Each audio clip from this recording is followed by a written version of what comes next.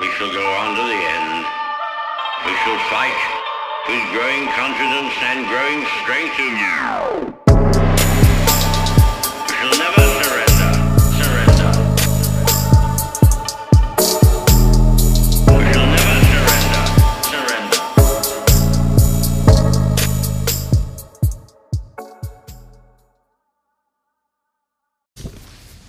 Hello everybody and welcome to episode number 36 of The Art of Surrender, and today I am joined by Bethany and her coach who's sitting in on the podcast, Jake O'Driscoll from Essence Jiu-Jitsu. We've been having an argument over whose name comes first in this conversation, and Bethany has to find a new gym. but from my perspective, it's your podcast, Beth, so Jake can take a back seat and he can be second for once in his life. There we go. How does that sound? Yeah, that's right. I feel so important. Welcome, guys. Wednesday, we just did, what was today's, just open mat? Yeah, just open mat. We get a few guys from different gyms come down on a Wednesday, just get some no-gi rounds in and start the morning off pretty nice. Yeah, and we had, a couple of purple belts and black belts pretty much? Yeah, you were the only blue belt, man. So we had 4 black belts, 4 purple belts, and then you were the sole blue belt, man. Yeah, so. I noticed it. I noticed it, don't worry about that. Yeah, it can be good. Like Wednesdays, they can be hit and miss, man, depending on what people got on and things like that. But a day like today, like you get some quality rounds in. So. Yeah, some good sweat, hey? What did you say your whoop strap said? It was 22 or 3 minutes at 80% max heart rate. Yeah. So pretty decent for the duration. I'm sure mine would have been something like that. It hasn't popped up yet. Anyway, Beth, how are you? Oh, I'm exhausted. Exhausted? How'd you go? Yeah, pretty good.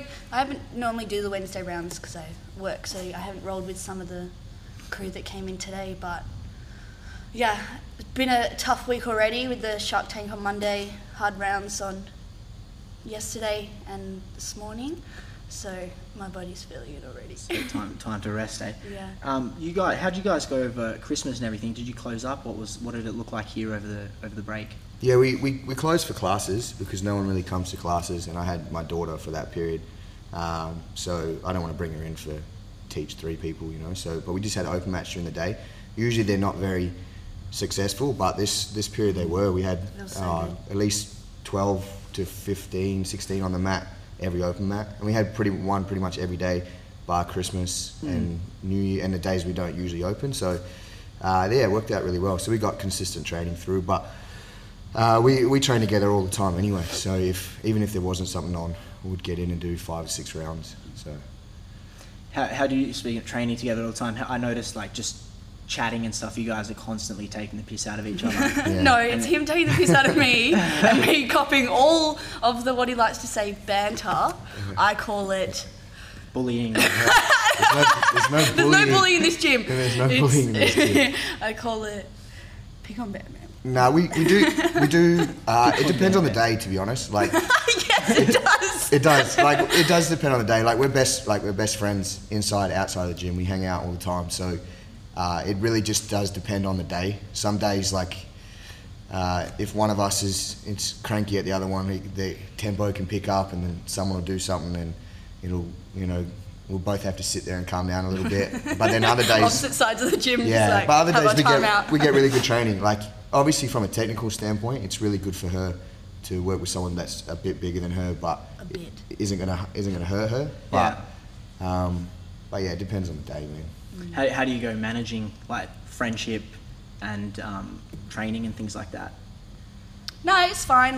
Obviously, as you said, with technique, the level's very different. Yeah. So sometimes I can be pretty sensitive. So if I'm having a tough day and then he just smashes me, I just sook. And then we have to be it's just jiu-jitsu, relax. Yeah. In terms of friendship though, there's never been an issue. We do have a friendship outside the gym, but inside the gym, I've never had an issue with her trying to take our friendship to not manipulate a situation, but to get preference or etc. She's always she's one of the coaches here. She takes she'll talk about it in a minute, I'm sure, but she takes the women, she takes the kids, she fills in for normal classes, coaching normal classes if I can't do it or one of the other coaches can't. So there's never been an issue in that regard. It's more if it's just me and her, then we'll look at each other and stuff. But it's never anything that like doesn't get solved as soon as we've had a shower and calmed down. But It's the sweat, it's toxic. So let me guess, you're both single? yeah. Yeah. Well, you got to suck at someone, right? Yeah, exactly. Yeah. If you You had didn't project it onto me. if you had a boyfriend, you probably wouldn't be sucking at Jay. If you had a missus, you probably wouldn't be Yeah, sucking that's at probably you. right. Yeah. You caught the worst of it. That's okay. So we've obviously spoken quite a bit about your story and like in the last podcast. So Yep. if you haven't heard that, you can flick back through, look up Jake O'Driscoll. I can't remember what episode number it is, but it wasn't too long ago. You can check that out. I'm sure we'll hear more in the next hour or so. Yep. But Beth, how did you initially get involved in martial arts or jiu-jitsu? Like, where did it start? Yeah, cool. So when I was younger, I always wanted to do boxing. Yeah. Always, and my dad's like a pacifist, so he's like, no, do gymnastics. Yeah. Like, he grew up doing gymnastics. He was like, do gymnastics. And then I think I got to 18. At that age, I was like, got home one day, I was like, Dad, guess what? I signed up to a boxing club. Like, there's nothing you can do about it. He was like, fuck. So I did boxing for 2 years at the MMA clinic. Yeah. Just nothing competitive. Just wanted to blow off some steam. Just learn. Yeah, for sure. I was always something I was interested in, but I never had it in my head that I was going to take it to any sort of career path or anything. And then I didn't one day I was just like, I don't like being punched in the face. So one of my mates there, Ryan, was the coach for jiu-jitsu. Yeah. He was like, oh, come try a class. And I was like, no, that looks stupid. I just always watch him on the floor. I was like, no. But no, tried one day and then don't think I did boxing again after that. Yeah, okay. And then I was doing, again, it was just a hobby. It was just something to look forward to, learn something new. Again, never had it in my head that I would pursue it as any sort of career. And then I started doing the advanced classes that Jake and Ed were coaching. And I went from doing once a week to twice a week, without even thinking about it. Yeah. And then obviously Jake got Essence over, and again, it was still just a casual thing. And I came over to Essence and I was just on a casual membership, and he kept being like, sign up. But in my head, I was just like, I'm not committing to this. This is just fun. And then I signed up and I went from going once, twice a week to 6 days a week, and didn't stop from It happens there. like that, doesn't it? Yeah, it does. It really does. I look back, I'm like, what? It's been 3.5 years. How long's Essence? 2 years, and then I was at the clinic for a year and a half. So Yeah, about that. yeah, so 3.5 years. And Is that how long you've been training for? Yeah. Phenom. Yeah. Phenom. Yeah, she's got good technical ability. She does. I rolled with her. Okay, no one can see his face now, but if you see his face, it's that was really hard for him to admit. I wish there was a video of that. I've been on record saying many times that in terms of her technique and her skill progression, You come in closer. she's probably the most technical in the gym, especially at the level that she's at.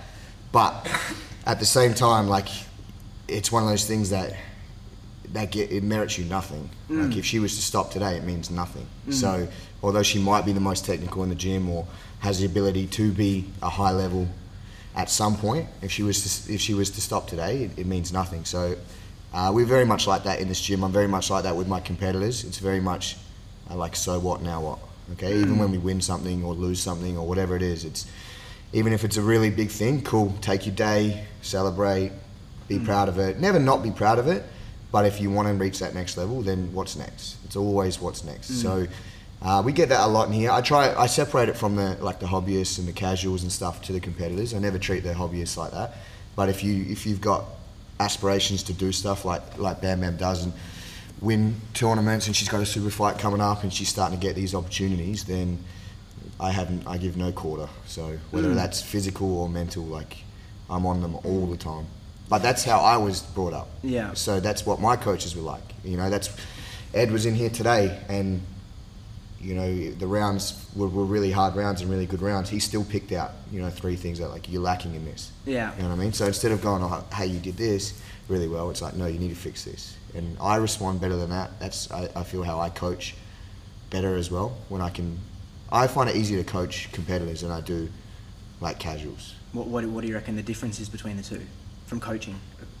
I just the passion for it. You know, casuals will come in and they just want to have a walk. They just want to see their mates. They just want to get a good workout in. They just want to have a bit of fun. Social Yeah, exactly. aspect. Yeah, which I love as well. But for me, I obsess about this stuff. I'm like that. So She's been in my house before. She'll see. I'll go home. I'll now watch jiu-jitsu. I'll come back and do night class, and then I'll watch more jiu-jitsu. And then it's constant for me. So for me, I found it hard to understand why people weren't like that at first. Like why people don't like it as much as I do. Yeah, I still do sometimes. Yeah, of course. Everyone has their things, but I'm getting better at it. I think the hardest thing is walking through the door. I think that's harder than anything, especially with a sport like jiu-jitsu. It's constant contact, you know. If you go to your local Jets, you can hang by yourself, put your headphones in and not socialise, you know, whereas jiu-jitsu, you can't do that. So even for you, like you came to Essence, and we were just discussing this when it cut out, that you were a casual for 4 months, paying casual rate for 4 months, spending a lot of money before you signed up and committed to full-time membership. But as I was going to say, is that it wasn't the money factor for me, it was the mentality of what jiu-jitsu was. I was still finding my feet in the field, and like, again, as you were mentioning, people, you look at it as an outsider and you're like, I have no idea what they're doing. Like, it's just two people rolling around on the ground karate, as some people say. But I can remember that very vividly, going through the clinic, and like the first room was the jiu-jitsu room, and then the second room was, you know, MMA and boxing. So I'd always walk past it, and I would always have that thought of like, what the fuck are they doing? Like, and in the gi to me was like part of karate, you know? And that's not me putting it down. It was like genuinely not knowing. And that's what I find. But on the other hand, I'll go out to parties and stuff, and then people be like, oh, I always watch your stories. Like, it looks so cool. So like, they also don't know what it is. So there's the interest in some people, and then the others who don't have an interest in being like, that looks weird. And then some people being like, don't know what it is, but that does look cool. So did you have any other than like not really knowing what it was and all those sorts of things, did you have any reservations about going into a sport that's like dominated by males and you being like a lighter female? Yeah, for sure. Jake put me on his podcast during COVID, and I mentioned that there was a long time where, and in the clinic, I wasn't the only girl, but obviously the ratio is huge, men to females. Sure. And same in Essence, there was definitely a point where I was the only girl for a time being, but it never clicked to me. Like, that was never an issue. I didn't walk in the gym being like, oh, I'm going to be the only girl. Like, I didn't even notice. I think that's more growing up. I never had that intimidation factor with men. Like, I'm a confident person. I don't care. But I do know, and we spoke about this because I did a 7-week self-defense course, and the amount of interest that picked up just using the word self-defense compared to jiu-jitsu was crazy. Like, and we spoke about this morning. Jake was saying how just those two words, the unbeknown to some people, like, females think self-defense, great, I need to know how to defend myself, not knowing that jiu-jitsu is basically the same thing. Like, obviously, it's competitive. Context. Yeah, for sure. The context of the jiu-jitsu determines whether it's sport or self-defense. 100%. And in the self-defense that I was doing, it was self-defense using the fundamentals of jiu-jitsu. So they were getting like the best of both worlds. So I would always emphasize, hey, you can do this in the self-defense situation. Bear in mind, this is something we also do in jiu-jitsu. So they were getting that, oh, okay, and hopefully it would click. And then some of them ended up signing up for the women's classes that I do anyway. So there you go. Success. So how do you go about choosing someone to be a coach in your gym, or to even get? So you're the coach of the females or the female classes, right? Yeah, kids and females. The big dog female in the gym. Yeah, they're savage. BAMM actually, like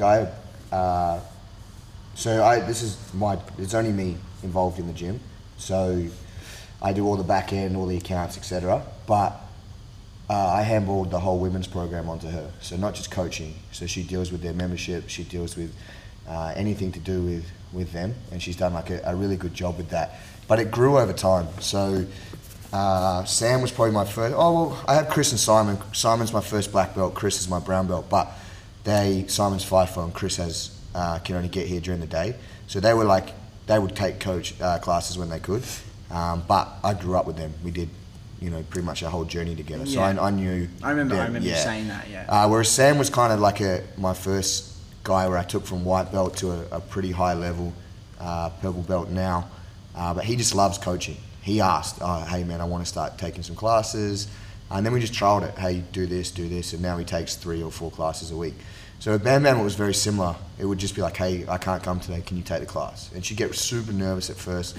And then when I wanted her to take the women's program, we kind of just took it slow. So I would still be here coaching, and then I'd let her add some details to what I was already teaching, or I would teach one technique, she would teach 2, and then eventually it just got to a point where she was more comfortable and she had more confidence. I think... Didn't take long. No, it didn't take long. I think the biggest thing, especially when you're transitioning from just doing jiu-jitsu to coaching, is having the confidence in what you're doing. So I could teach you a guillotine, right? You've trained with 20 black belts. They could teach you it 20 different ways.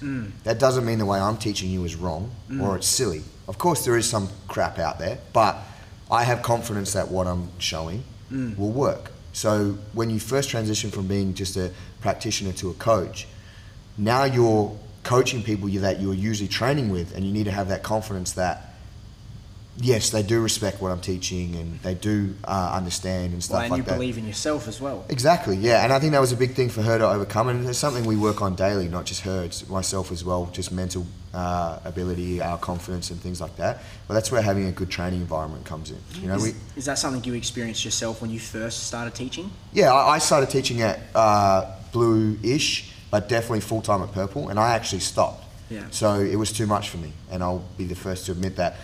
My coaches left at the time. They went to Abu Dhabi or Dubai, sorry, and they put me in charge at purple belt to teach it full-time.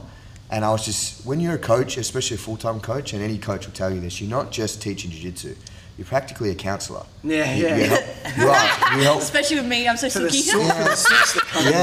But you don't switch off. Like, people don't, they'll message me at 11 o'clock at night or during the day, or they'll call me and stuff when I'm with Ava and, hey, this is the issue, blah, blah, blah. Like, it's not just the jiu-jitsu technique. So at that time, I was about her age, 23-ish, I think, around there. I couldn't handle it. People were asking me about their wives, they were asking me about stuff I didn't know or didn't want to know. Yeah. So I was like, I can't do it. And that led to a falling out with unfortunately, the guys I was out with at the time are all good now, but it can be too much pressure, you know? And it was one of those things, I was wanting to be selfish. It was taking away from my ability to compete. It was taking away from my ability to focus on myself. I didn't have a family at that time, but if I did, it would have been even worse, I think, you know, because it would have taken time away from them. So it's one of those things that in this gym as well, I don't take it lightly, you know? I'm pretty hard on her, like, wear your uniform, make sure you're here on time, the mats need to be mopped afterwards. Like, it's not just, hey, go and hang out with your mates kind of thing. And Sam's the same. So when you coach, and every gym's different, everyone can have their own way, but when you coach in here, like, we take it seriously, you know what I mean? So same thing, we'll laugh and joke all the time, but have you seen me coach class before? Yeah, as soon as it's time to go, it's time to go. Yeah. That's it, there's no, you know, and then afterwards, love it. Love people hanging around, banter, having fun and stuff like that, but during it's here to learn. Yeah. What was that like for you starting out teaching? Nervous as in what? Just didn't have the belief in yourself. Didn't know if you were ready. What was it? So I my whole life I've taught kids, kids gymnastics. So I'm great with kids. But you can't talk to adults like they're children. It's very condescending, and they don't like it. They don't respect you. So I think it was that transition of one. I don't know, back in school, like when you would try and help your friend with like a maths or science or something, and you can only teach them if you know it, if you understand it. And then once I don't know if you guys know like the percentage of this, but they say things like, if you read something, you remember such and such percentage of it, but if you speak it and say it, you remember a higher percentage, and if you teach it, you remember it even more. So that's the same with jiu-jitsu. I found that when I started the women's class and he would be there watching over me, it was that nerve-wracking state of like, oh, am I doing it right? Is Jake judging my teaching? Are they judging my teaching? Is it good enough? Is what I'm saying even correct? Am I just telling them wrong stuff? Like, you know, and your voice would shake. But then I got into a rhythm of like, no, I do this all the time. Like, my job is teaching. Just because the age bracket's different, what I'm teaching is the same. So I found my feet and I love it. And I find that I progressed more in my jiu-jitsu now that I've been teaching it, because I'm understanding like, oh yeah, like I do this, and oh, I can add on to this, and oh, I can teach that next week, and oh, I just taught that 2 weeks ago and I'm doing it. Like, so it was just like continual clicking of, I don't know, am I talking really fast? I've got ADHD. No, you're fine. Things tick open my brain really fast. Did teaching force you to like sort of study yourself more as well? Yeah, and for then sure. Obviously I found you learn that way, but then you express it to other people so that it sinks in. So Jake always goes on about how everyone has their own style, and I realised that I'm not really teaching basic jiu-jitsu, I'm teaching my style. So even though, and then obviously as Jake's my coach, it would be like a progression of his style. Does that sort of make sense? Yeah, so it's sort of like being passed down, but obviously I'm smaller than Jake, I'm more flexible than Jake, I'm, you know, so I use my own characteristics in what he's taught me, and then I'm passing it on to them. And then I think being a female, like body types for females, you know, we learn differently, or like things just, our body moves differently. So And you were saying at the very start your dad got you into gymnastics. Yeah. How long did you do that for? So I never did competitive gym.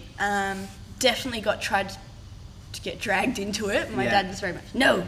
But yeah, so my parents own Jungle Gym, which is just that in Willerton. Yeah, so that's family business. So I grew up in there, so it was sort of like gymnastics, but it was like show gymnastics. We were always doing teaching. Yeah, like trios and stuff, right? No. Like, because we were just a family, to get people in the door, it was like entertainment gymnastics. Right. So we would put on shows that would get people to come back. Does that make sense? Anyway, so the gym definitely helped in body movement, muscle memory. Yeah, that's where I was going when I asked that question. Yeah. So you were talking to your dad about wanting to do boxing, but I guarantee you now the gymnastics you did plays a role in your ability to pick 100%. this up quickly. I think, like body awareness and things like gymnastics is like a fundamental sport for all sports, personally. There you go. So I think.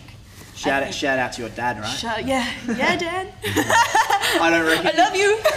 Would you say 3.5, 4 years of jiu-jitsu, if you didn't have that gymnastics background, it probably wouldn't be that quick. Yeah, for sure. And there's also the factor of like, I've done heaps of sports. Like you just grow up and I was very privileged in being able to try the sports that I wanted to try, athletics, basketball, netball, all of it. And jiu-jitsu was the only one that I was like, I love this. Like I liked everything else, but I loved this. On the other side of that though, and she probably won't talk about it, but I'll bring it up, is she's quite athletic and she did the gymnastics, but she's, again giving another compliment, this is the only two you get for the rest of the year. Oh, is it recording? Very good. She's actually quite intelligent, so no common sense, but she's quite intelligent. So what I'm trying to get at is, you study chemistry, or what do you study at uni?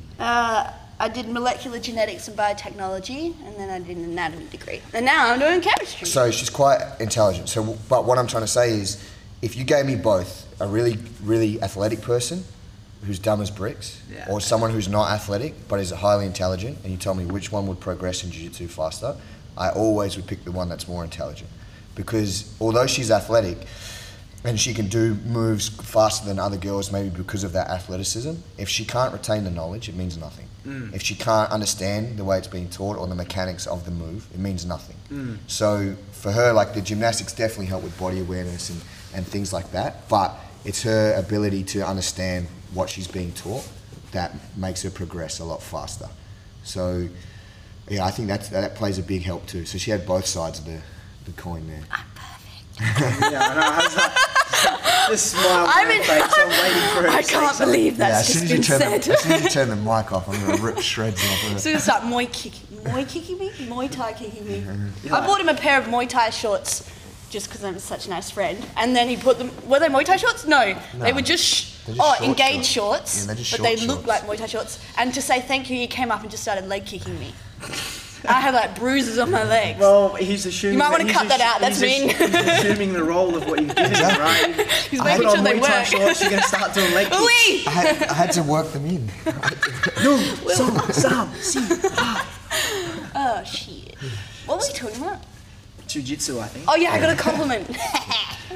So what Thank you. were you involved in or interested in competing straight away? No. When I was a white belt, especially at the clinic, again, when I was at the clinic, 100% just a hobby, blah, blah, blah. When I came to Essence, it wasn't until I realised that I was like, when I started picking stuff up, and then Jake was like, you should compete. And he didn't push me to do it. He was just like, hey, you should do this comp. And I did the comp, and it was so hard, but I won. And it was that feeling of, I think it was as soon as like my hand got lifted, it sounds so cringy, hand got lifted, I was like, oh, I can do something with this. Like, this could be a career. That's so arrogant to say as a white belt. You've said career a bunch of times. Is that is that because this is what you want to do? This past few months, I've spent a lot of time talking to myself in that, what do I want to do? What are my goals? And Jiu-Jitsu is 100% a big goal for me. Family don't quite understand it, so they're a little bit like, what are you doing with your life? But yeah, Jiu-Jitsu, I want to join the fire brigade, and yeah, I want to finish my chem degree, and that's sort of my 3 long-term goals. And see where it goes and where you end up. Yeah, for sure. So why the fire brigade? I've always got this, I've always want to help people, like whether it's detrimental to me or not, like I want other people to be happy and I want to help. And fire brigade caught my eye, and I've just been, like, I'm not putting my application in and being like, I want to be in tomorrow. But that's I'm going to do what I want to do now, do jiu-jitsu, but at the end of the day, that's the path I want. Yeah, you want to do like a volunteer fire No, brigade like, initially? Or no, I want to just jump straight in. Jump straight in? Yeah. The application process for that's very intense, eh? Sure is. I'm very lucky in that I've got a lot of hands in the door already. It's not what you know, it's who you know. Yeah. And Jake's been extremely helpful in saying that he'd offer to help me with anything that I need to do. My one fault at the moment, no one's allowed to judge me for this, I don't have my manual license. But that's a goal for this year, 2021 goal. It's written down. I did write it. He always says if you write it down, you're more, what's the word? More willing to... No, you're more, starts with A. Applicable, applicable. Help me, I look stupid. I'm not sure. Yeah, if you write down your goals, then you have to comply with it. What's the word? Accountability. Accountable. You're more accountable to pursue your goal. She's doing a chem degree, not English. So If you listen back, I said she's extremely intelligent, no common sense. I do have common sense. There's a huge difference. If when we hang out and I have Ava there, Ava has 10 times more common sense than Fernando. Oh, stop it! And for the listeners at home, how old is Ava? 4.5. She's actually really... No, don't take that away from her. Ava is extremely intelligent. Yeah. She is a very smart 4-year-old. So what's it, let me ask you, what's it like teaching the young girls? Obviously, Ava's got a mum at home, but she comes to the gym and like you're the teacher here, and what's it like teaching a 4-year-old girl jiu-jitsu? They're so funny. They are, that's what I think that's what I love most about my kids' classes is watching the kids and watching how they interact with each other and watching their reactions to things and their answers to questions. They are so funny. And it's not like a comedy show, but I think that just sort of brings a good vibe to jiu-jitsu. If I didn't like kids, then it would be completely different. I'd be like, do this technique, do that, okay, go home. Like, you need do you know patience, what I mean? Right? And deal with kids. Not to toot my own horn, but I think I do have a lot of patience for kids because they're 4, they're 3, they're 5, they're not on the same age level. Like, so you got to be patient, and they are willing to learn if you can get their interest. So you have to find that fine line with having fun and control. And at my jungle gym, I found that line quite perfectly. Here, I will be the first to say I struggle a little bit in that I'm probably not firm enough, because if I have this weird fear of if I'm too firm with a kid and then they hate it and they don't want to come back and then Jake loses a member, I feel like that's my fault. And it's not me losing a member, it's this is Jake's livelihood, like it's his gym. Understood. So then I have that, and he says all the time, no, don't worry, we don't want people that can't handle some discipline, you know, but it doesn't change that for me, because I'm like, I will feel It's guilty. It's more like it's her kids program, so she's creating the structure and she's creating the content and she's creating everything that these kids do. So I have full confidence in her that if, like, I've seen her teach kids. She's amazing at teaching kids. So it doesn't bother me if a parent decides their kid wants to do something else. You know, like That's what kids. That's what happens with Yeah, kids. it's- They- and it's like every second week it's a new thing. it's one of those things like for sure. Hard to commit. it's I get it. It's hard for her because, you know, like she said, I'm losing, but I don't see it that way. I don't see it like I'm losing money or I'm losing a member. Like if there was an issue and something happened, okay, cool, I'd step in and be like, what happened? But if it was just because the kid didn't like it anymore or they got told off for doing something they weren't supposed to do, well, that's life. Like, you know what I mean? Like I'm pretty strict with Ava, like, and I believe her mum is as well. Like she's not a super naughty kid. Like if she does something in here that she's not supposed to, I'll be the first one to tell her off, you know. But they come around. Like they learn discipline and they understand, you know. Yeah. Like, Speaking of discipline, that's one of the any martial arts academy you go to. Like when people start out, they take the kids in. Part of it is like discipline. Discipline, yeah. You want to see them get disciplined as well. Yeah. So I don't think parents are,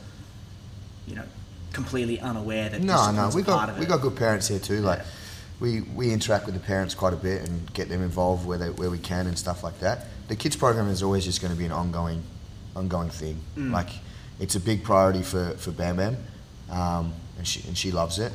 Even though I have Ava and she does do jiu-jitsu, it's not a huge priority for me because I struggle to teach kids. I struggle to get on that wavelength. Well, your passion's with the adults, right? And Yeah, it's different with my own kid Yeah, you're good with kids.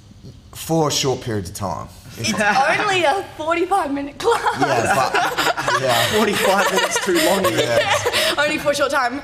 There was a one term, what was it, 10 weeks, I couldn't take one of the kids' classes and he had to take over.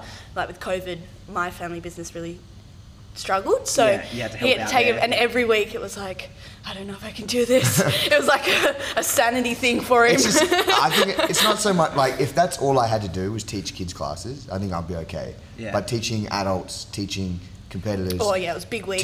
teaching privates, you know, sometimes I'm teaching, and I'm not knocking it, I'm not sooking about it at all. I love to do it.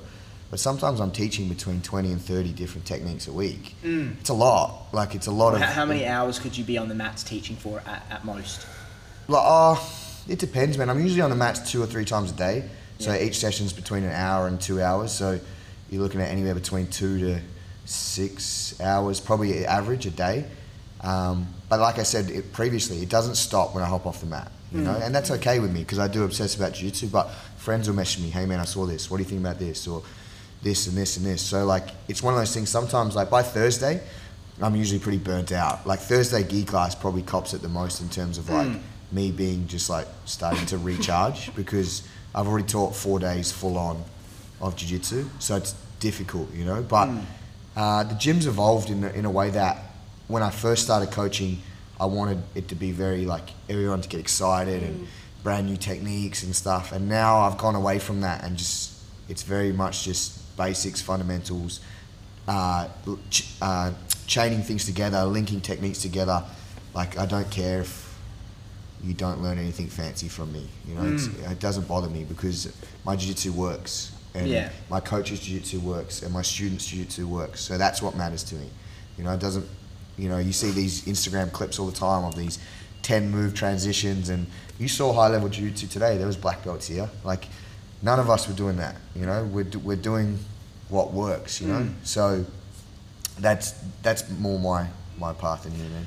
I don't know, speaking of like being on the mats training all the time and feeling burnt out or sort of tired at the end of a week, I know my coach in Sydney, we've talked about that, and he has a podcast. He's talked about starting out coaching as a purple belt and like, you know, just thinking your passion is your living kind of thing. But like there are days where it feels like a job and a job you don't fucking want to go to. And like, so what's any sort of advice or experience you've had that you could give to people who would kind of have the same vision of wanting to teach and things like that? I've never had that where I've been like, I don't want to go, but I've definitely had days where I've been like, I'm very tired. And like, instead of being like, I'm usually, in here I'm very outgoing. We talk about this all the time. Like, I have to go, not have to, but I'm going to Sam's partner's 30th on Friday. I don't know very many people. I'm already anxious about it because I'm not great in crowds. In here, I'll talk to absolutely anyone. But it's just one of the, I've never dread days like that, man, but I also wake up feeling very grateful for what I have. You know, I'm one of those people. Like I have a mantra I'll say to myself every morning, and like I get to come in here and I get to do what I love. You know, so even those days, like today I'm extremely tired. I've done 30-ish rounds since Monday. So like I'm tired, but I know I can't wait to get to Wednesday night class because this person's going to be here or that person's going to be here and I get to help, and this technique's going to be really cool to teach. So I think it's more about looking at the bigger picture, man. Like I would rather be doing this and exhausted than working a 9 to 5 I don't want to do and still being exhausted and just hating it. You know what I mean? So when I feel like that, when I wake up and I'm super sore and I'm like, man, I don't really want to teach today, I think about that more than anything. Like, well, you could be doing this, and then you're like, okay, you know, you switch back on a little bit, and then also just like the joy and happiness you see in other people, seeing them succeed and them grow and develop. Confidence. People never see that, man. It's not something I talk about a lot, but like I love watching people roll or people pick up techniques and seeing them change and be like, you know, that I see something like that. It's more important to me than getting a new member because I'm like, cool, this guy's getting it, or this girl's getting it, or they're happy, you know. Or seeing Ava run around in here, she loves it in here, man. She does the warm up, she lines up and shakes hands with everyone. Like 12 months ago, she wouldn't speak to anyone. Now she's blossoming, you know, and there's outside factors that help with that, but the gym also helps with that. So those little things, man, I get really grateful for things like that. So and those happen quite often. So it keeps you like pretty motivated. I didn't mean to put words in John's mouth either, but he's very much the same. Just what else would you rather do? As hard as it can be sometimes. There's so much. That's my coach in Sydney. I was saying. I love that I whispered that as though the mic wasn't going to pick it up. I was saying he might not want to come to work every day, and it might feel like a job at times, and I'm kind of probably exaggerating what he'd said previously, but you understand the sentiment of the grind, right? Sometimes we all feel, you know the feeling. So what about you? Have you felt that at all with coaching, or just it's fresh and you're still loving it? No, I really enjoy coaching. It's that being able to pass on information. And I have one girl in here, Geordie, who almost every week she'll come up and be like, oh, I did that thing you taught on Saturday. Oh, I landed it. Oh, I got to this position 3 times. And the fact that she's like coming to me and being like, hey, I did this. And I'm like, that's so cool that I'm teaching you something, and not only are you retaining it, but you're excited to let me know that, hey, what you've taught worked. And then that comes back to me, and I feel like proud that, oh, awesome, I'm not talking shit every Saturday morning, like it's actually working. Just showing up, blabbing my mouth, going home. Hey guys, I saw this on YouTube, let's do it. There was definitely one time at the old gym where me and this guy Liam, we were white belts, and Liam had saw something on YouTube, and we were like in the corner like, oh, hey, try this. Liam did it to me, and I was like, oh, I want to try that. And then I did it, but when I did it, he had walked over, I didn't notice, and then all I hear is, where'd you learn that? And then we were like, YouTube. Oh my God. No good? It was it was not a good technique. You can pick it straight away. We started doing like... It was like a go-go plata, but your hand was like on the other side. It was terrible. we started doing like... We were like, we're so cool. Free drill time at the beginning of class. So you got like 15 minutes to drill anything you want to drill, right? And I'll just help if you help, or most of the time I just sit there and watch, and then if people want help, they'll help. But sometimes you sit there and you're like, that guy's been on YouTube today. that guy has been sitting on YouTube all day waiting to get here to do that. But at the same time, man, like... That's good though, they're excited. It's one of those things that it's not a bad thing, man. Like we have so much availability to knowledge now that it's silly not to try and utilize it all.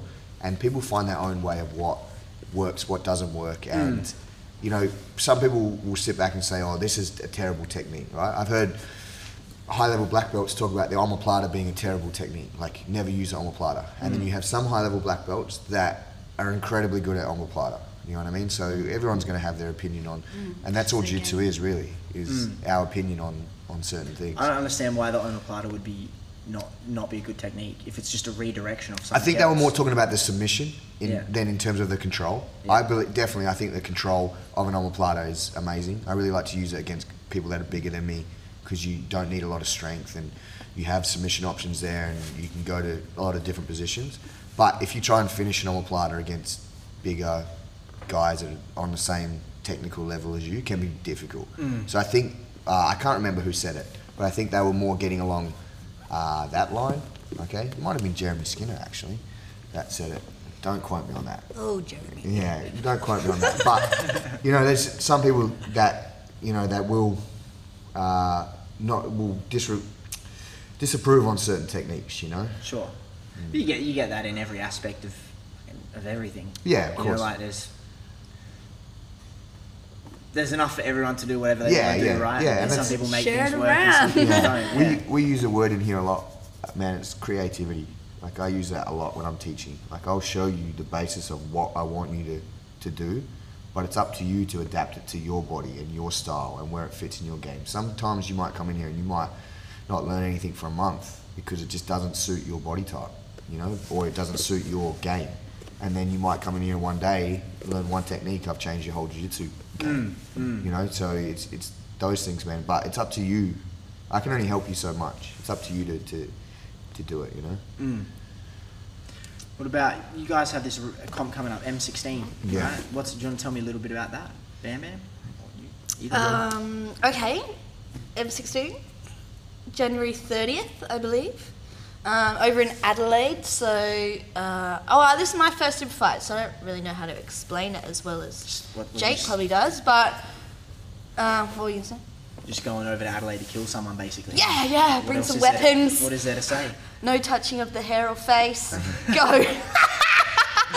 Oh, I did the cackle. I'm Yeah, sorry. you said you weren't going to take it. I can't help it. It's my life. All right, let me rephrase that question. Jake, Yeah. so what's M16? Yeah, so M16 is run by M16 Gym. Miles Simpson and Adam Jones are really developing the Adelaide Jiu-Jitsu scene over there. They've got a really, really strong gym, a lot of good competitors, and they're just putting on a day of super fights. I'm not a big fan of the word super fight. I think that should be literally saved for super fights. Yeah. Andre Galvao and Philippe Penna, that's a super fight. Yeah. Me and another black belt is not a super fight, but that's just the word we get, all right? So it's just one match. Each of us have one match. So Bam Bam is on the main card against Taylor Ford, who's she's on the Olympic team, or she's on the world team for the New Zealand wrestling. Supposed to be at the Olympics when they come around. And then I've got a match against Lachlan Conway, who's a very highly rated black belt from Adelaide. So yeah, man, fly out, get the job done, and come home. What do each of you think of the opponent? Like, what would you expect from them? What kind of game? So wrestling, right? So Yeah, Taylor is, obviously I've never met her in person, but I've done the classic stalk of the Instagram, and she looks amazing, like her grappling, and Jake says that she's been wrestling for a long, long time, so I'm so excited.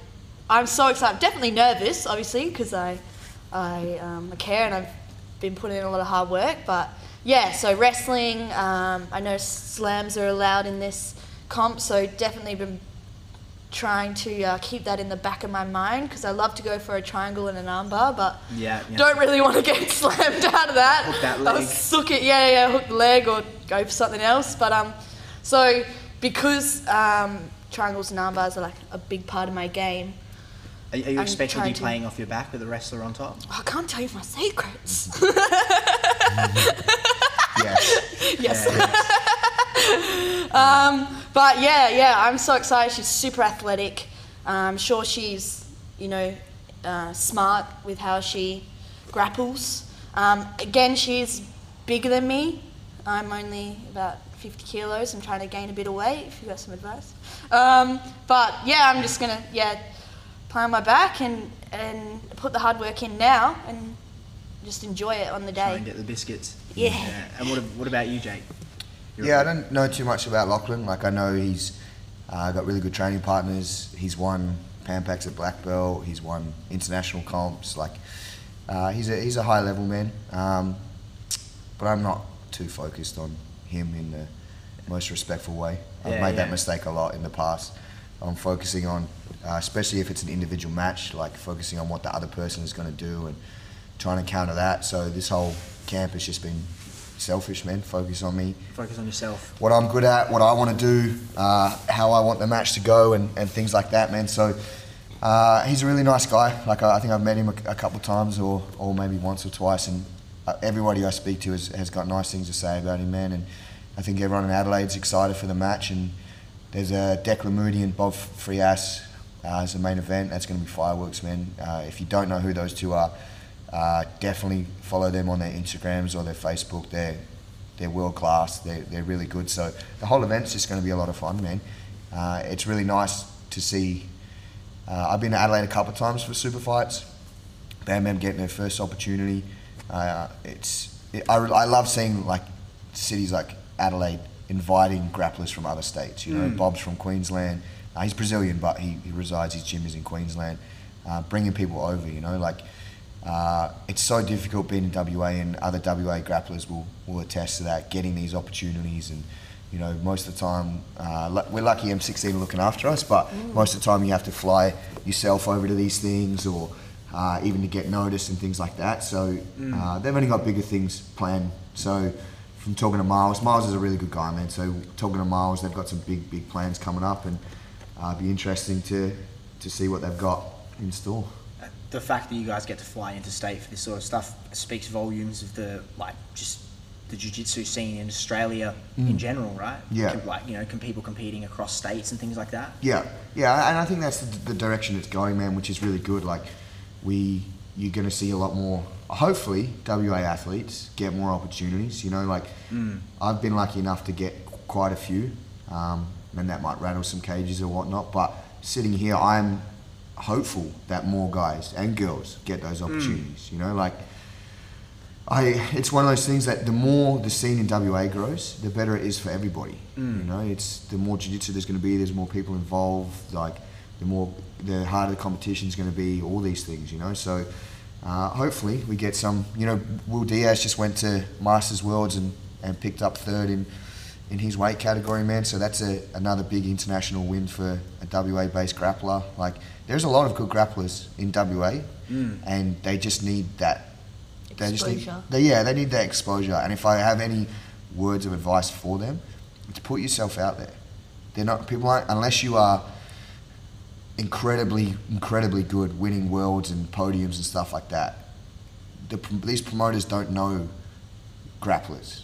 They know. You don't ask, you don't get. They know who's in your face. If you get in the door once, then you're set. You know, I was lucky. My first super fight was at Boa Super 8, and that was because the promoter knew one of my mates, and he was like, I'm looking for a black belt, and he's like, cool. But then once my foot was in the door, then a promoter from Adelaide calls, then a promoter from Sydney calls, and then et cetera, et cetera. But you got to just take that risk and put yourself out there. You know, if you see an event, send a message, hey, I want to be on this event. If you've got the jiu-jitsu and the record to back it up, there's a good chance they'll put you on, you know. You still have to have the back. You still have to be good at jiu-jitsu. We laugh. There's a promoter in Sydney, man. He runs Subversion. He's again a really nice guy. We laugh all the time, man. He gets a lot of messages from white belts and blue belts, and no disrespect to them, but they want to fight black belts, and it's like, why? You know, because you see Gordon Ryan do it when he was doing it, or Gary Tonin, or these guys. It's not the same thing, man. Like, you got to put the hard work in. You know, I've been on the circuit for 10 years. I'm not the most accomplished grappler in WA by a long mile, but I've definitely won enough to have good matches, and people want to see me compete. To be competitive, and for them to be an opponent that's worthy of competing against exactly, someone at that you know, level, exactly. And it wasn't until I didn't have my first super fight till I was a black belt. You know, like, it was just one of those things. It came around at the right time, but you just got to put that work in. You know, that's what she's doing. She competed at ADCC. When was it? The ADCC comp. Oh, the little trial, couple weeks ago. Yeah, not long ago. She does all the SGT. She jumps into the AFBJJ states. Like, it's one of those things. She's building her resume. Scroll through her Instagram, just medals. It's the highlights, medals. Yeah. I saw the ADCC one, and I was thinking, like, because it's probably the most prestigious submission grappling event, right? Yeah. And I was thinking, like, the WA one, I was like, the mats looked. Yeah. Like, it just looked like it was being done in someone's garage. Yeah. No offense, I don't know what's going on. Yeah, but it didn't seem the same as other events that I've seen in WA. I think it's difficult putting on an event, man. I think Adam Metcalf is killing it over here at the moment. I think we're spoilt now. You know, he used to run BJJ for Life comps, that I used to compete at blue belt and purple belt, and they were just in like a little judo hall and a couple of mats, and now he's got 10 mats, and you know they're getting. I'm pretty sure they're getting cameras for every mat now, so that the matches get live streamed. Don't quote me on that, but I'm pretty sure that's what's coming. Spoiler alert. He's probably in the vision anyway. Yeah. He's running 6 to 8 comps a year now, like for white belts, for all, like, you know what I mean. So we're spoiled with that, but there's so many good comps coming around now, man. When you see a comp like ADCC, it's easy to pick them apart and be like, oh, it wasn't this, it wasn't that. But at the same time, like, we don't know what's going on in the back, you know. Well, and also in their defence, we're in a pretty weird time right now with 100%, COVID. They might have, how do we know? They It's might have hard, had trouble finding events. Oh, and 100%, like, man. All that sort of stuff. And especially for WA, like, how good is it that from June or July of last year we had regular comps, you know, whereas a lot of athletes didn't get that opportunity. You know, people in Melbourne haven't been able to compete at all last year. Definitely you know, so it's good that They haven't even been able to train, let alone compete. Exactly. So more comps, the better. You know, like it's It doesn't really matter what they are. Just do it. So let me ask you a question on like a more maybe personal level. Jiu-jitsu for both of you guys, like jiu-jitsu, martial arts, like just all that sort of stuff. How do you think it's impacted you, like off the mats as well as on, like just as a person? Confidence. What do you get out of it? 100%. So I've always been a very extroverted person. Yeah, but I've noticed. Shit. But it's a different type of confidence. It's a more of an internal confidence, mentality, physiology, all of that. So, you know, like I walk down the street, this sounds a bit weird because you guys aren't female, so you probably never had this issue, but walking anywhere by yourself, there's always that sense of I'm a female by myself. And I know I said, like, I come into the gym, there was a time I was the only girl in the gym, but this is a safe environment. I didn't care. But I've had incidents walking by myself, you get guys saying, you know, having their comments, people going down with cars, you know, like as a female, it doesn't stop, all right? So, and then when I started jiu-jitsu, and as I went through it, it was that bit of internal confidence of like, would try and fight someone that attacked me or whatever. I would defend myself and flee because that's the smart thing to do. But I have that confidence of like, I know what to do. Like I have a better chance of protecting myself. And I think that's like something with my women's jiu-jitsu and the self-defense. It was a passion of like females in any society, like you need to know how to protect, and guys, for sure, and guys need to know how to protect yourself in a safe way of like, no, I'm not going to punch back. I'm going to escape and get away. So jiu-jitsu for me was like that confidence build. I calmed down a lot. I got ADHD, so yeah, I talk a lot and thoughts flick through my head. I have to see things to remember them. You can't just tell me I won't remember it. And he gets frustrated with that. He'll say it and I won't remember it. I'm not being rude and I'm not ignoring you. It just takes a few times for it to sink in. What was I saying? But, well, that's what you're saying. That's like I feel like. Oh yeah, like it chilled out. Well, and just even self-defense, self-preservation, and things like that, building confidence. That's like something just in general. Even guys like ego with drinks and things like that. Half the people that are punching on in pubs, like they don't actually know how to fight. Like, and it's all just the bravado, and most of it, it's fear-based response, right? Yep. When you have like a real confidence in yourself, and it might not be just like I can beat everyone. It's not that, but it's like you started jiu-jitsu 10 years ago. You think about if you were to get into a life or death situation now, how prepared are you compared to 10 years ago? How prepared are you compared to the 4 years you've had and the 4 years I've had on the mats? Yeah. It's worlds apart. Yeah, I'm a big believer that 3 to 6 months of basic training can help anyone against someone that has never trained before. 100%, yeah. You see it all the time. You see a 6-month white belt versus a white belt who's 2 weeks in. Yeah. The 6-month white belt looks like a purple belt. Yep. Not really, but you understand what I'm saying. That dominance that's generally there, relative size and all that sort of stuff. Yeah, exactly. So that's what we're saying before, man. I think the hardest thing for people is just walking through the door and actually going, okay, this can actually help. That's one of the biggest factors I find that frustrates me a lot when people don't make priority for jiu-jitsu is how many health benefits it has, but also how many life-saving benefits it has. So I think it has a huge mental health benefit too. 100%. and That's so one of the biggest things like people say is like, oh, but I've never been in an altercation, and that's fine and that's good, and I hope that you do never have an altercation. But if you ever do, you'd want to be prepared. You know, so even as a father, like take away me doing 10 years of jiu-jitsu. It's just me and my daughter at home. We live in a townhouse.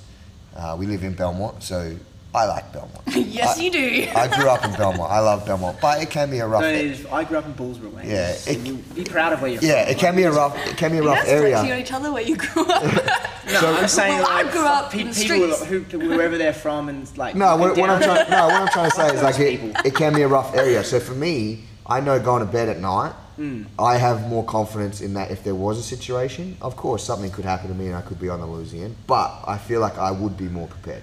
I think jiu-jitsu, I talk about this a lot with police officers and security guards and things like that. It's not the physical side of things with jiu-jitsu. Like, yeah, that's going to help, but it's your ability to make decisions under pressure. You have to do that every time you come in here. If you roll in jiu-jitsu, you have to do that, because if you don't, someone's going to choke you. Okay, it's not life or death. They're not going to hurt you on purpose. If they do, you're at the wrong gym. But you have to make a decision quite quickly on what you're going to do. And the more you do that, the higher your ability to make decisions under pressure. So that's a big one for me. Like I feel like when I get like a situation in my life where it's like, okay, the walls are caving in, the world's crumbling, like I feel like that's when I'm at my best, because I'm like, cool, so what? Now what? What am I going to do now? You know what I mean? And that's what jiu-jitsu really helped me off the mat, to deal with those different things. You know, I'm a bit, what would the proper term be? Which word do you want? Accountable. I can be a little short-tempered, so that gets me emotional. Should we use for that? Yeah, so that gets me emotional. So a lot of the time, like I try not to make decisions when I'm emotional, because you're not always making the right decision. So again, jiu-jitsu helps with that. It calms you down. So Physical, mental, emotional. Yeah. That emotional response, that like I've talked about it before, that switch. You mentioned before, Bam Bam, about like helps you stay calm. Yeah. Everyone, and even yourself, right?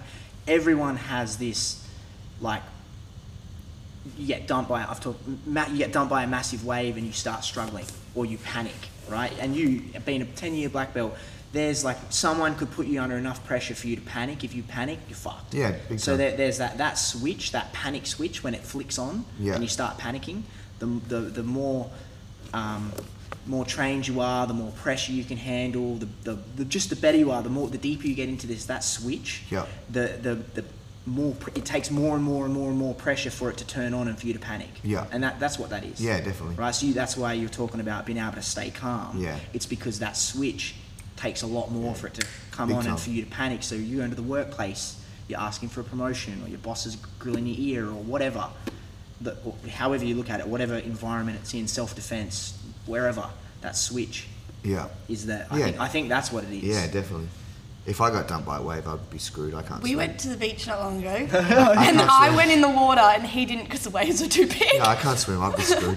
Then he dumped me off the But what I mean... I get what you mean though, yeah. But people who surf, they have that same Yeah, panic 100%. switch, right? Yeah. And it's not necessarily the same one you've got, but that panic switch for them, the better they get, the better their switch gets. For sure.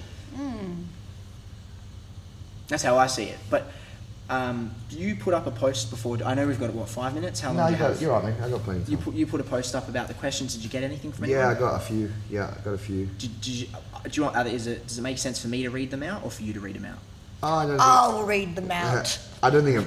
I think they're Can't pretty. read. There's a few, man. They're pretty standard. So maybe you can answer this one, Bam Bam. Your mental preparation before a big match or competition. Shit.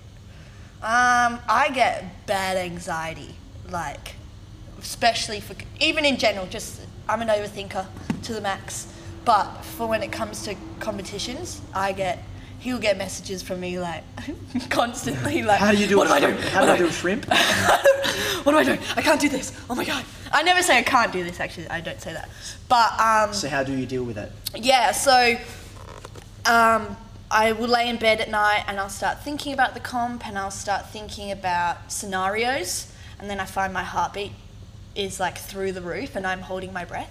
And then I just have to think about how, hey, no, I've put all this effort in, I've gone to training every day, and I've worked on this and I've worked on that.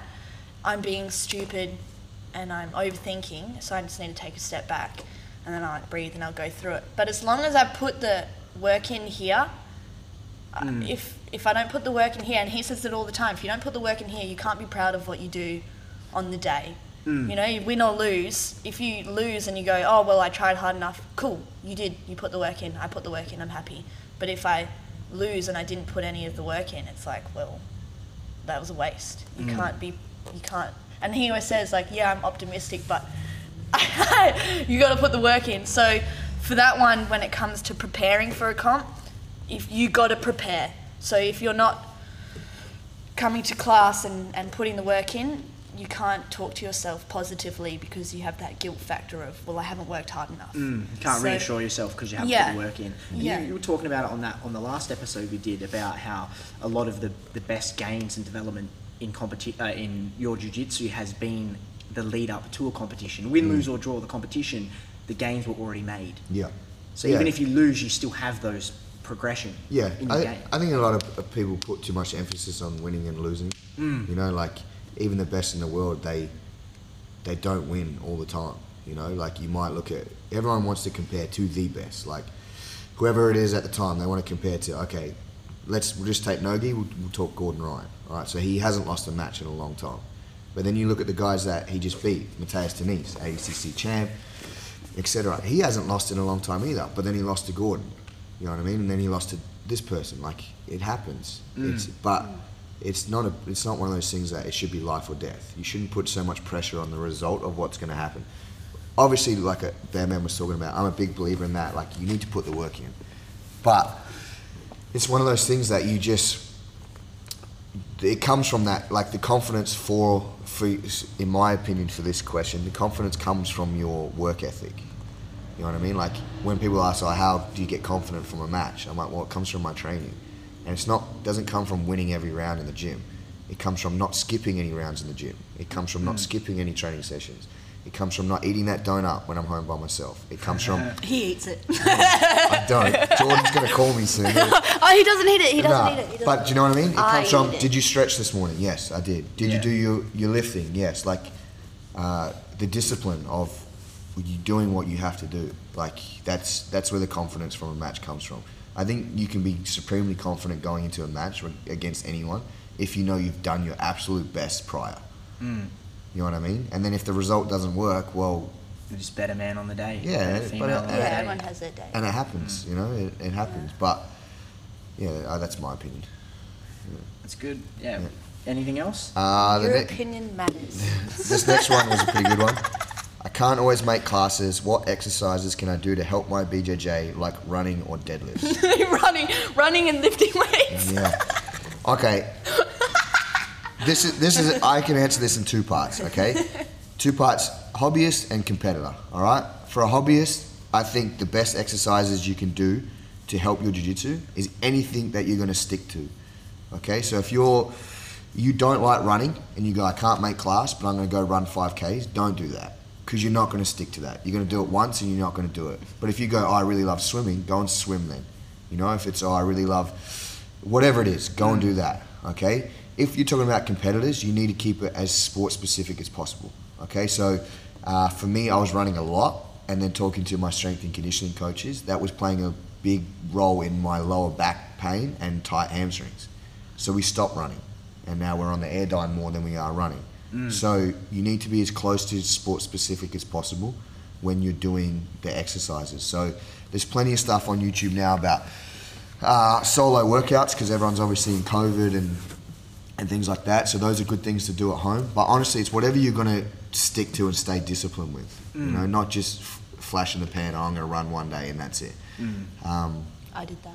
Yeah. I give a shit about running. We all have our moments. He's like, did you work out today? I was like, I went for a run. He's like, so you did nothing. Shit. I had a question specifically for you. Oh my gosh, I'm so excited. Have you, as a female, we sort of covered this a little bit, but imposter syndrome. As a female in a male-dominated sport, do you ever feel like imposter syndrome? Maybe I don't know what that means. I don't know what that is. Imposter syndrome? is I know like, what an imposter is, but I don't understand the concept of what you're saying. you know, like you're a purple belt, female coach, competitor, all these sorts of things. Do you ever struggle with like the identity of being those things?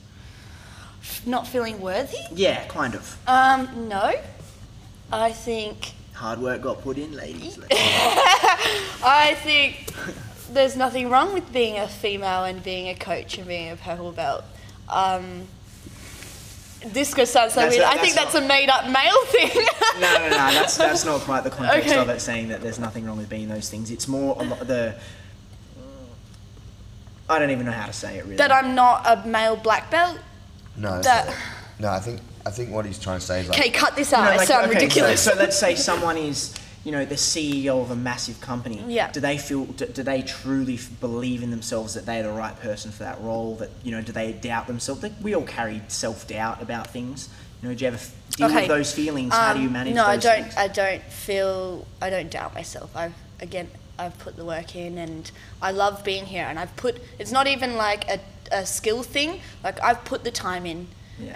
and I've come when I didn't want to come, and I've trained when I didn't want to train, and coached when I didn't want to coach. Yeah. Like, to me, I So it's there. I've stead yeah, the- there you go. That's what it is. You just live in it, doing Yeah, it, I'm getting doing it it. done. There Yeah, you go. Yeah, even when I don't want it. that's more on okay, the money. cool. I'll remember that. Anything else from you, Jake? Yeah, there was one about is there a syllabus in BJJ, and is there a syllabus for BJJ like other martial arts, or is it just time spent training? I think every gym's different. I've been to gyms where they've had a grading syllabus. I've had gyms where they've had, you know, you have to have tests for your next belt or your tip or whatever it is. I think every gym's different. I don't think there's like one straight syllabus that you like, okay, this is what you have to know, like I guess like a karate or a taekwondo might do. I'm not too sure, but we don't have a syllabus here. I'm not a big believer in that.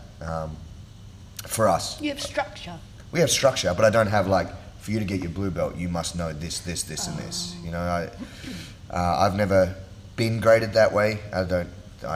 Yeah, I wouldn't be a purple belt if we had that. you wouldn't even be a blue belt. Sometimes we drill, and I'll drill like a basic triangle, and he's like, how the hell would you triangle anybody like this? Shit. Yeah. Yeah, so my answer is some gyms will have those things, but our gym doesn't. We're not focused on it. Yeah. Yeah. There you go. All right. Do you guys have anything else you'd like to add or say? Any thanks, shout outs, anything like that? I'll shout out. I want to thank M16 obviously for putting me on their super fight. I'm super appreciative, and I think about it literally every day. Looking forward I to try and explain it to my family, and they're like, "We don't get like, is that a big deal?" I'm like, "Yes, it is. Support me." Obviously, I would like, it's a biased comment. I got the best coach ever. I'm very lucky to have my best friend as my coach as well, even though we butt heads all the time, but very She's lucky. got a big head too, so it hurts. I didn't know this until I started training here. Apparently I have a big forehead. No, thank you. No comments. I don't know about that. Walk into the gym, and one of the first things I hear is someone telling you about your big forehead. Straight away, I was like, Jesus If anyone starts commenting on my post, big forehead, I'm gonna be so mad. I'm already yellow. We had to send through a photo for the M16 card. Yeah. And we did it in here at night, and the lights are halogen lights, so it was like a yellow reflection. So I looked like a Simpsons character, and someone literally commented, and they were like, "Why is she yellow?" And I was like, "Bro, I don't know. It was the lighting. I don't have a skin disease." Oh my god. There you go. What do you reckon, guys? Yeah. Wrap it up. Yeah, cool. Yeah. Thanks for your time, guys. I appreciate it. Listeners at home, cheers. Thanks for having Tune in us. for the next one. You're very welcome. I appreciate you guys. Thank you. Thanks, everybody.